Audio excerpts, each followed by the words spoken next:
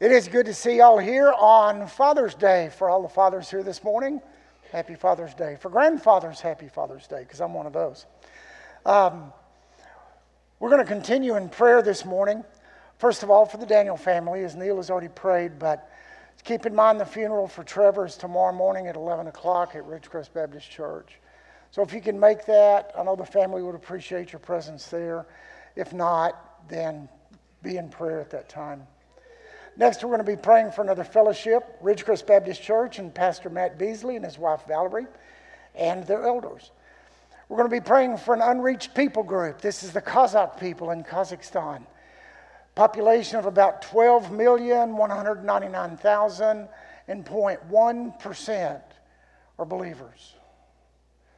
And there's no active open evangelism, but it's through primarily house churches, and the gospel is spreading. So we need to continue to pray for that. And those house churches are now under persecution from the government. So let's be praying for them in that. Finally, we're going to be praying for our fellowship, our pastor search process, our time this morning as we begin this study in the book of James. So join me as we pray. Father, we do come before you this morning acknowledging your presence in this place because of who you are, not because of who we are. Father, you love us, and we thank you for that, and we worship you for that. Father, I pray this morning for the Daniel family, for Lynn, for Cam, for Ethan, for Mia, as they are grieving Trevor's death and yet celebrating his life with you at the same time. Father, I pray that you would provide the Daniel family comfort in this time of grief. Father, we also pray this morning and lift up Ridgecrest Baptist Church and Pastor Matt Beasley and his wife Valerie.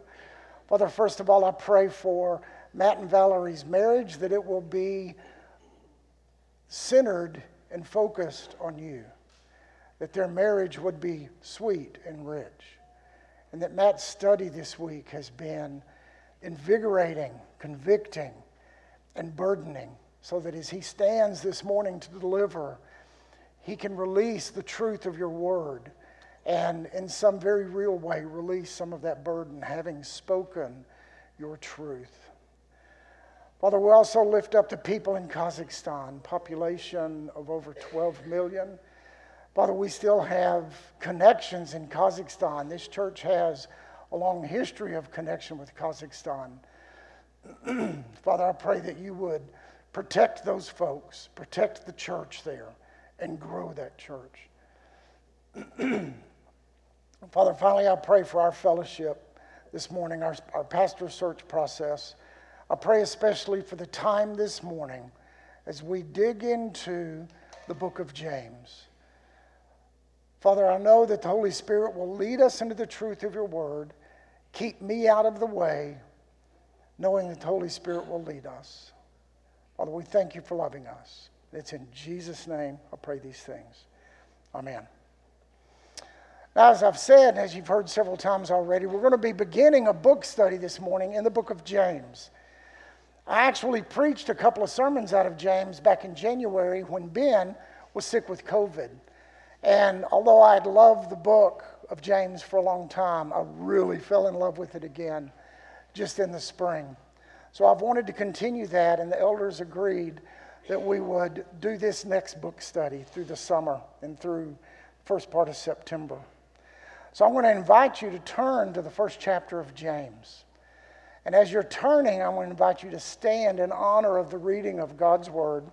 We're going to read the first 11 verses.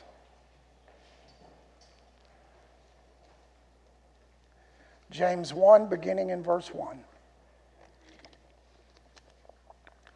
James, a servant of God and of the Lord Jesus Christ, to the 12 tribes in the dispersion, greetings. Count it all joy, my brothers, when you meet trials of various kinds. For you know that the testing of your faith produces steadfastness. And let steadfastness have its full effect, that you may be perfect and complete, lacking in nothing. If any of you lacks wisdom, let him ask God, who gives generously to all without reproach. It will be given to him. But let him ask in faith and with no doubting. For the one who doubts is like a wave of the sea that is driven and tossed by the wind. For that person must not suppose that he will receive anything from the Lord. He is a double-minded man, unstable in all his ways. Let the lowly brother boast in his exaltation, and the rich in his humiliation, because like a flower of the grass he will pass away. For the sun rises with its scorching heat and withers the grass. Its flower falls and its beauty perishes. So also will the rich man fade away in the midst of his pursuits. Lord, I thank you for allowing us to have this word from you to guide us this morning. In Jesus' name I pray. Amen. You may be seated. Now, the title of this book obviously comes from the man who put pen to paper, James, and he was referred to as James the Just. He was not only the leader of the church in Jerusalem in the first century, he was also the half-brother of Jesus. In Matthew 13:55, we see this. Is not this the carpenter's son? Is not his mother called Mary? And are not his brothers James and Joseph and Simon and Judas? So we know who the author is.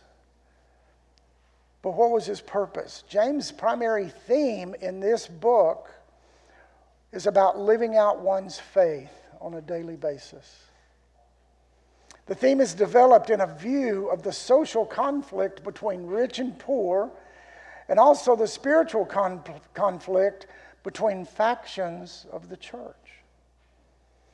James rebukes his readers for their worldliness and challenges them to seek divine wisdom in working out these problems and getting right with God. So that's what we have to look forward to over the next several months. Now, it's clear in the very first verse that the primary audience at the time of James's writing is the Jewish church that had been scattered by the dispersion because of the persecution. The 12 tribes in the dispersion is who the letter is to. While that is the primary audience, it is also clear to us today that God preserved this letter in His Word for us to have today. So it's just as pertinent to us in 2021 as it was in the first century. This word is to help us order our lives, to live rightly, to be convicted of wrongs that we do, and to be convicted of wrong focus. It's also to help us look like sheep. You've heard me say this before, so I'm going to repeat it again. James is not a rule book, R-U-L-E, as it is sometimes referred to. It is a wool book, W-O-O-L, because we are sheep in God's economy. He calls us sheep. Sheep have wool. So the book of James tells us what that wool is supposed to look like, what we're supposed to look like on a day-by-day basis. It's how we should walk, how we should talk, how we should handle the adversities of life. As I looked in this first passage, and one of the things that I've learned through the years with Ben is look for repeated words. I only found one word repeated, and that was the word faith. It appears twice in this passage. First of all, in verse 3, it says the testing of our faith. It refers to the testing of our faith. In verse 6, then, we must ask in faith. Both points to the ultimate direction toward God as we live out our lives. So, now let's begin to look at the specifics of this passage. Verse 1 tells us quickly who the author is, as we already established. But look how he introduces himself. He introduces himself as the servant of God and of Christ Jesus. Actually, he says the Lord Jesus Christ. This verse tells us a lot about James the Just. He identifies himself as a servant of God rather than focusing on the people of that day knew the obvious connection between James and Jesus. Okay. As we study, we see that he's the half-brother of Jesus. Now, I would think, at least in part on the human side of me, that as he introduced himself, it might have been a temptation for him to say, I'm James, the half-brother of Jesus. So it's kind of like, look at me. You know, I've got a connection here, so that makes what I have to say a little more important. I mean, that's our human nature. That's what we would do. You know, most of us at some point or not, or some time or another, might add somebody's name, just dropping a name to get somebody's attention. Okay, I see a couple of smiles out there, so you're like, yeah, okay, I've done that. It's important to note that James did not do that. He simply said, servant of God and of the Lord Jesus Christ. He identifies his place rightly in the kingdom, not by connection or a family tie that he could have drawn on. But he says very clearly, he is a servant of God and the Lord Jesus Christ. What would it sound like if we use that introduction today? Think about it. If I walked up to somebody and I said, hey, I'm Morris Bean. I'm a servant of God and the Lord Jesus Christ. That would be a little bit of a different kind of introduction, I would think. But I think you can expect two very strong responses to that. A believer would be drawn immediately into a spiritual conversation. A non-believer would have one of two reactions. Either they would start asking questions or they would walk away. But clear. Okay, it wouldn't be a kind of hemming and hawing looking for something to say. It leaves no doubt in who we are and who we belong to. And that in itself is our very first challenge from the book of James. Think about how you come across to other people, even how you introduce yourself. It's important, or else God wouldn't have recorded it for us. Next, James identifies his primary audience as the 12 tribes of the dispersion.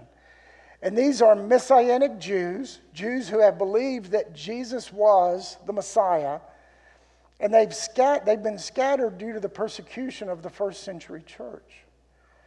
These people, scattered throughout the known area, are very likely in small house churches, small groups, outside of Palestine, hunkered down to some degree, but still very much present.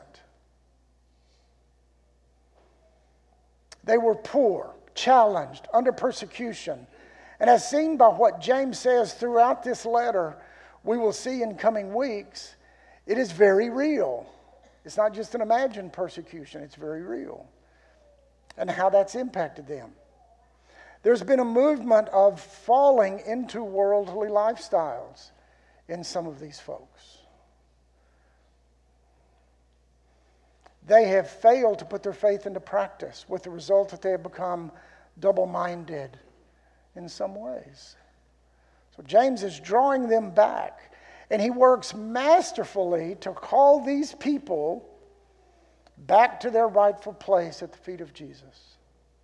This call is for us today also in Greenville, Texas in 2021. It's real easy to get unfocused or focused on something else. So one question to consider then is this: are we in a dispersion? Are we part of a dispersion? Have we been a part of dispersion in 2020? Everybody do this. Think about where we have been this last year. But surely we can see that in part by experiences in 2020 and the pandemic, we have been somewhat scattered. Who would have thought that our lives would have been disrupted the way they have been? Schools closing, churches closing. Our government demanding that we wear masks or double masks. And there was valid reasons for that, but it had never happened before. Hunkering down in our homes. Ordering our groceries online and having them delivered to our door, but never closer than 6 feet to each other. In fact, they would many times drop them at the door, ring the doorbell, and then leave. Then we would go out. I'm specifically speaking of the Bean family. Then we'd go out and we'd get our groceries off the front step, and then we'd come in and put them up. We've met mostly, I say mostly, for a time, we met almost specifically virtually for our worship services. For the first couple of weeks, Ben was up here by himself in the conference room preaching to a computer, and then those of us that had internet would tune in and watch him. We have poor internet where we live out in the country, so Kendra and I would come up and sit in the parking lot and watch it in our truck. One Sunday morning, Ben came out and he's like, "There's people!" So he came over and 6 feet away was speaking to us, and we were talking, and he said, "There's plenty of room inside. Next Sunday, why don't y'all just come inside? We just won't tell anybody." So it ended up being about 6 of us for about, a month or 6 weeks, that we would sit scattered in kind of the lobby area over there in the office building while he would preach. But we were cut off from that necessary, needed, vitally important person-to-person connection that we're experiencing this morning. Being able to see eyes, being able to see smiles, not covered up by a mask. That's stuff that we need, but we were separated from that. So yes, we did experience an aspect of a dispersion.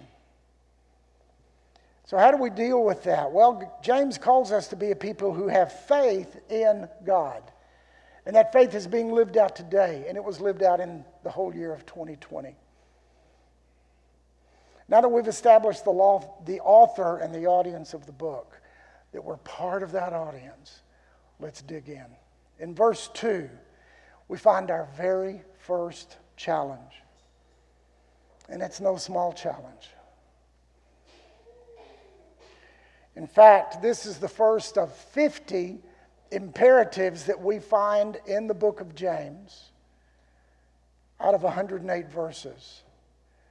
So I'm not a mathematician, but I can figure out pretty quickly that's about one imperative every other verse. So there's a lot there, and we're going to be digging into those. But here's the first one in verse 2 of James 1. "Count it all joy, my brothers, when you meet trials of various kinds." Now, this is a challenge, because how many of us, in all honesty, I'm not going to ask for a show of hands, rhetorical question, but how many of us truly face trials with joy? Our human response has to be battled through for us to be able to do that. This is different from the world's typical reaction to trials.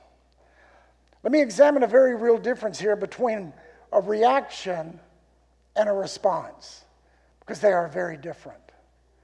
Reaction characteristically is led by emotions of the moment. Okay, it takes very little thought to react, okay, which is usually a mess, which usually gets me in trouble. And I think y'all can all identify with that at some point.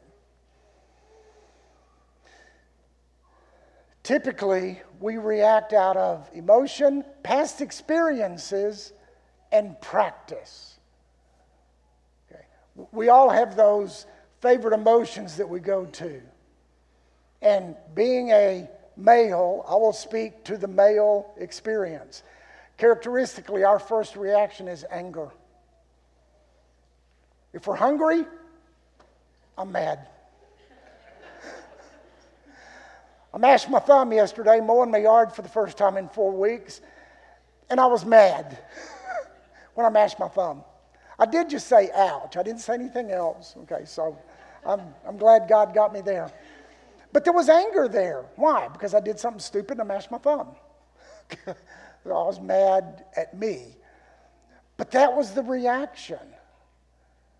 Okay? A response takes thought. Always a thought. So what God calls us to do is to respond in joy, not a reaction. So we need to ask ourselves then, what is joy? Let's define the word. So as I'm learning to do in this modern technology, I went to my Google page. I typed in the word joy, so yes, I Googled it. That's hard for me to say as a 65-year-old, I'm telling you it is, but I did. Okay. The very first definition was this: great pleasure and happiness. Great pleasure and happiness. Now, how many of us that are faced with a trial respond with happiness and pleasure? No, that doesn't fit. And that doesn't fit this verse. It took me about 10 more hits down the page to finally find this. Joy is a fruit of the Spirit. And when we find joy, it's infused with comfort, wrapped in peace. It is an attitude of the heart and spirit, often synonymous with following Christ Jesus and pursuing a Christian life. Now, that would have been beautiful if that had been the very first hit. But Google's part of the world, and so it was down the page a little ways. See, joy is not something that we can conjure up in ourselves. It is literally a fruit of the Spirit. In Galatians 5, verses 22 and 23, says, "But the fruit of the Spirit is love, joy, peace, patience, kindness, goodness, faithfulness, gentleness, self-control. Against such things there is no law." So this list of 9 fruit of the Spirit are given to us in a very specific order. And God wrote them, or had them written by Paul in that book in Galatians, specifically in that order. This is not something that Paul just dreamed up. But God gave it to us in order. Why? Well, the first thing there is love. And we have to experience the love of God first and foremost. We experience the love of God because of the sacrifice that Jesus made on the cross to die for our sins, to be buried, to be resurrected, to spend 40 days on the earth, then to ascend back to heaven where he sits on the right-hand side of the throne of God. Finished. The work is finished. Okay. So because of that love that we experience from God and the love that we show to other people, we then can have joy. I would say it would be virtually impossible to have joy without that love. It's an important step from one to the other.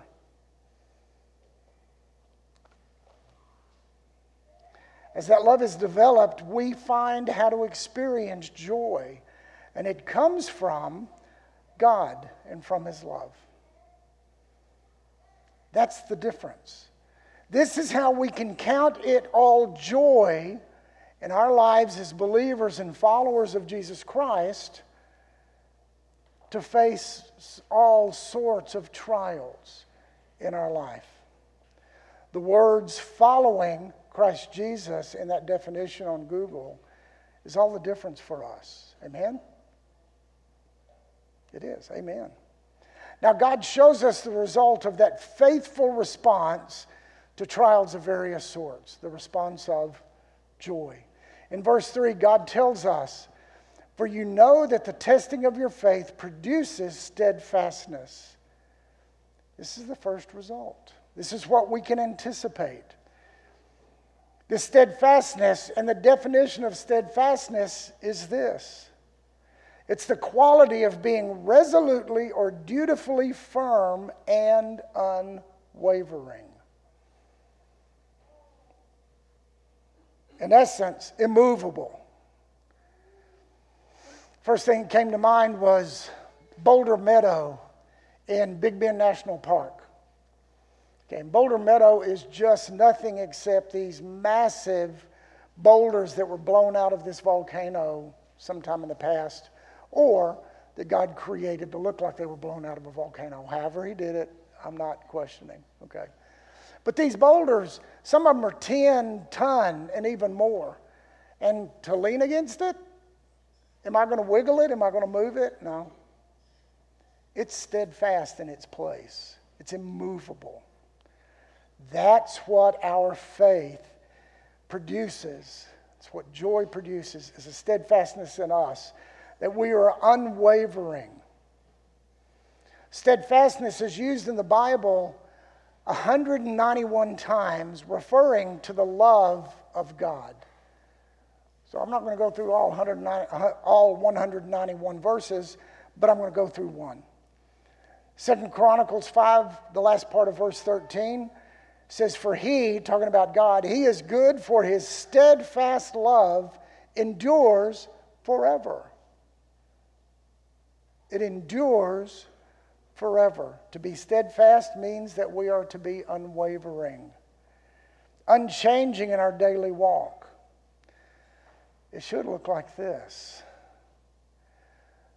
Do your children see you in one way outside the home and another way inside the home? Okay. That's a scary thought. Because sometimes in our humanity we think if the door is closed, nobody else is going to see me. So then in our home, we can go back to our human responses or reactions. But God says that's not steadfast. He talks about what it is later. But being steadfast is being exactly the same in the house as you are out the house. Being steadfast means when you're in your shop by yourself and nobody can see or hear you, you respond the same way there as you do when you're in public. That's a picture of being steadfast. That's what God calls us to do. The next step in verse 4, let steadfastness have its full effect, that you may be perfect and complete, lacking in nothing. That steadfastness has an impact on our lives daily, tomorrow, and for all eternity. According to God's word, that is absolutely true. The full effect of steadfastness is that you may be perfect and complete, lacking in nothing. That's abundantly clear. He didn't say you may be. He said you will be. He didn't say you can hope to be with no assurance, but he says you will be. God desires for us to have that quality in our lives, that we will be perfect and complete, lacking in nothing. Now, can we experience that in full here on June 20th, 2021? Not in full. We can experience it in part. But this is a statement of what God is speaking of, we can anticipate in eternity. That we will be perfect. We're being made perfect. That's a whole nother sermon. Okay? But we're being made perfect. We will be perfect in heaven. Okay? We are being made complete. We will be complete in heaven. We are learning that there's things that we do not lack. But in heaven, we will lack absolutely nothing. So in part, we can experience some of those things here. But in that new heaven and that new earth, we will be those things, perfect, complete, lacking nothing. Now, going through trials is tough. Absolutely. It's hard. Sometimes we go through something we think, it can't get any harder than this. But regardless if it gets harder or not, God is with us through that. And He says that we are to have joy. And we're to consider that joy. Because of the plans that God has, not what we're experiencing in the moment. What we're experiencing in the moment is hard. It's terrible. It's horrible. It's an Alexander kind of day. That's not my notes, and that just came to mind. So if you've read that book, great. If not, read it. It's wonderful. Typically, it's an elementary book, but hey. The difference is that we can count the trial joy because of the plans that God has. In Jeremiah 29:11, God says Himself, I know the plans I have for you, declares the Lord. Plans for welfare and not for evil, to give you a future and a hope. His plans are to give us a future in heaven. This is looking forward to 100 years, 1,000 years, 100,000 years. That's our future, is with God in heaven. And the hope is what God speaks being absolutely true. Characteristically, when we use the word hope these days, we mean hope so. That's not what God's talking about here. Okay. There may be some fishermen here. Okay. I'm not one of those. Okay. I grew up in the desert of West Texas. I caught rattlesnakes. That's another story. But fishermen go out on a daily basis hoping to catch fish. But do they have any assurance that they're going to catch anything? No, they don't. Regardless of how good they are, regardless of what modern technology they have, it's dependent on whether that fish is interested in the bait and is hungry enough to bite it. Okay, and then he still don't know if he's going to get it in the boat or not. But it's a hope so. If you ask a fisherman, you're going to catch anything today? I hope to. That's hope so. But what God says we have is an absolute assurance that what He says is going to happen. So when He says He has a future and a hope, it is absolute. It will happen.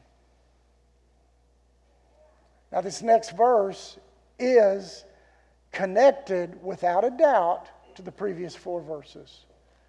James 1:5 says, if any of you lacks wisdom, let him ask God, who gives generously to all without reproach, it will be given to him. Verse 5 is a verse that when taken out of context could lead us to believe that God wants all of us to have this wisdom, and in whatever setting we can just ask for wisdom, God's going to give it to us. Now we know that wisdom comes from God. All you have to do is read Proverbs to see that very real truth. All wisdom comes from God. But if we look at this in context, what God is saying, as you're going through trials of various kinds, and you're experiencing this joy, and you're counting it joy, if you need wisdom in how to deal with this trial, ask. And I will give it to you unreservedly. Okay. And He does.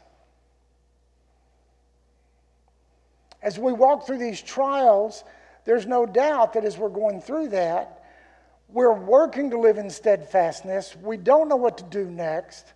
So God tells us how to move, when to move, where to move. That wisdom is given to us as we ask Him as we are going through this trial, whatever it may be. His promise is certain. He will give the wisdom unreservedly with a condition. See, this promise from God is conditional. And we see that condition in verse 6. But there's the promise, Then, but, here comes the condition. Let him ask in faith with no doubting. For the one who doubts is like a wave of the sea that is driven and tossed by the wind. For that person must not suppose that he will receive anything from the Lord. He is a double-minded man, unstable in all his ways. Now, you may have been on the sea or in the water sometime with high wind. You understand what unstable means in that setting. Okay. One of the most unstable ways I've ever felt was scuba diving with my 2 sons and 1 daughter-in-law, and it was a high current dive. In fact, the guy said, as we're getting geared up, whatever weight you wear, add another 12 or 15 pounds. Because salt water is buoyant, so you have to get some weight to get down. He said, but you need to get through the current as quickly as possible. So you jump in and you go down fast. But that current was beating us. Okay, and as we got through the dive, the last thing we were to do was to go up this rope, and we had to hold on to this rope for just a safety stop about 20 feet up. And we were literally holding on to the rope, and we looked like flags on that rope. That's how tough the current was, just hanging on. That felt pretty unstable, okay? And that's the picture of what an unwavering person is. Okay. He says that the unstable person, or the double-minded person, is unstable in all of his ways. Now, this is another one of the many imperatives in James. We are to ask in faith.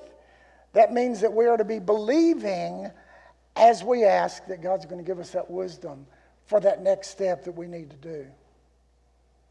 Having any doubt in our minds and hearts can cancel that out. We have to repent from that.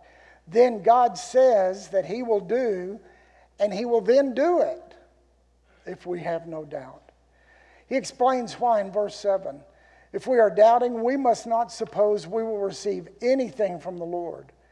And he gives the label to that movement of being a double-minded man, looking to the world and looking to God, and to the world and to God, and to the world and God. There's no steadfastness there. When we do face the trials in faith and steadfastness, we have peace. We are complete, lacking in nothing. In that moment, we ask God for the wisdom that we need in that trial, and He does that. Now, this does not discount the fact that God wants us to be wise in all other situations, in our daily walk. But this is an imperative of how He wants us to walk in the trials of various sorts. Now, in this book in James, and we're beginning to look like sheep with wool as we start putting on these truths. And that's adding wool, which is kind of weird in 90-degree Texas summer, but we're going to. He continues in verses 9 through 11 when he gives us another set of imperatives to consider of how we are to walk and look like wool-covered sheep. In verse 9, he says, "Let the lowly brother boast in his exaltation, and the rich in his humiliation. Because like a flower of the grass, he will pass away. For the sun rises while it is scorching, with its scorching heat, and withers the grass. Its flower falls, and its beauty perishes. So also will the rich man fade away in the midst of his pursuits." God reveals to us through James that we should not focus on our socioeconomic status. That stands in the way of finding this joy. God points out here that both poverty and riches bring enormous pressure. It does. It may be one of the trials that we face, and to focus on the world rather than Christ Jesus. Here the exhortation is for the poor to boast, or another word of that, another translation of that is to glory in Christ. To so focus on Christ that the poor label doesn't even fit. The lowly brother and sister will be exalted by God. We're told that over and over and over in Scripture.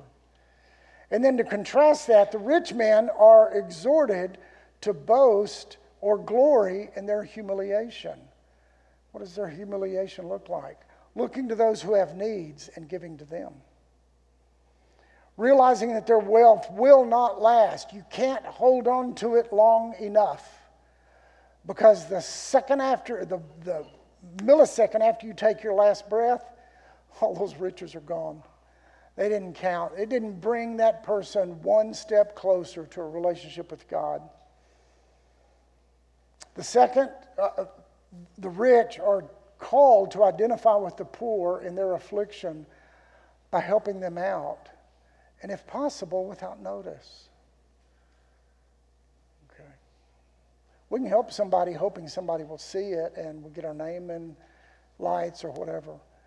But I grew as an adult, really under the tutelage of my father-in-law, Kendra's dad, Berkeley Stringer. And Berkeley had a very strong heart of helping people. Whether it was in the mountains when we were skiing, he drove around in his four-wheel drive Suburban looking for people to pull out of the snow. And he did it a lot. Or he would contribute to things. But it was always with this final statement. This is just between me and you. Nobody else needed to know it. So I learned that from him. And that's what God is talking about. For the rich to help others, but don't look for praise or adulation in that. The ESV Study Bible makes this statement about this passage. The church is to be countercultural community, which reverses the value of the world. Now, given that context, James seems to be saying that the challenges of poverty and wealth may be one of the greatest trials that we have to go through. Because it's the first thing he brings up in this book. His immediate emphasis on the blessed status of those who remain steadfast under trial. James also echoes Jesus' warning that you cannot serve God and money at the same time. And that's whether you're poor, wishing for more, or wealthy, wishing for even more. Okay, God's got to be the focus. Now, God has a design for our lives today. He does. Just as real as the design was for the believers in the first century church that personally received this letter in James's handwriting. It's just as real today. We have the recorded Word of God that shows these powerful directions for what our lives should look like. How we're to be different from the world. We are to be in the world, but not of the world. There's a difference. We interact, we intermingle with people in the world. We show them who Jesus is by our actions and by our words, by the things that we don't say and the things that we don't do. But our actions speak loudly. That's being in the world, being a messenger for Jesus. To wear that wool as a sheep, so that people may ask the question, what's different about you? You should have had that question asked at least one time in your life. As I watch you, there's something different. What is it? That quickly Christ. That's what wearing wool is all about. The wool-wearing sheep follows the Good Shepherd, Jesus Christ. And in doing that, the first way he called us in this book is to count it all joy when you go through trials of various kinds. For you know that the testing of your faith produces steadfastness. And let steadfastness have its full effect, that you may be perfect and complete, lacking in nothing. So we're to count it all joy. How does this translate to Sunday afternoon, Monday, Tuesday, Wednesday, through the rest of the week, through the rest of 2021, by counting it all joy as you face trials of various sorts. That helps us then develop steadfastness in our faith. Then that steadfastness has its full effect, partially now, but ultimately when we are in that new heaven and new earth with God, we are perfect, we're complete, and we lack nothing. That's what's in store for us in heaven. As we look past 2021, as we look past all of the elements of the pandemic that we've been in and still in parts of the world.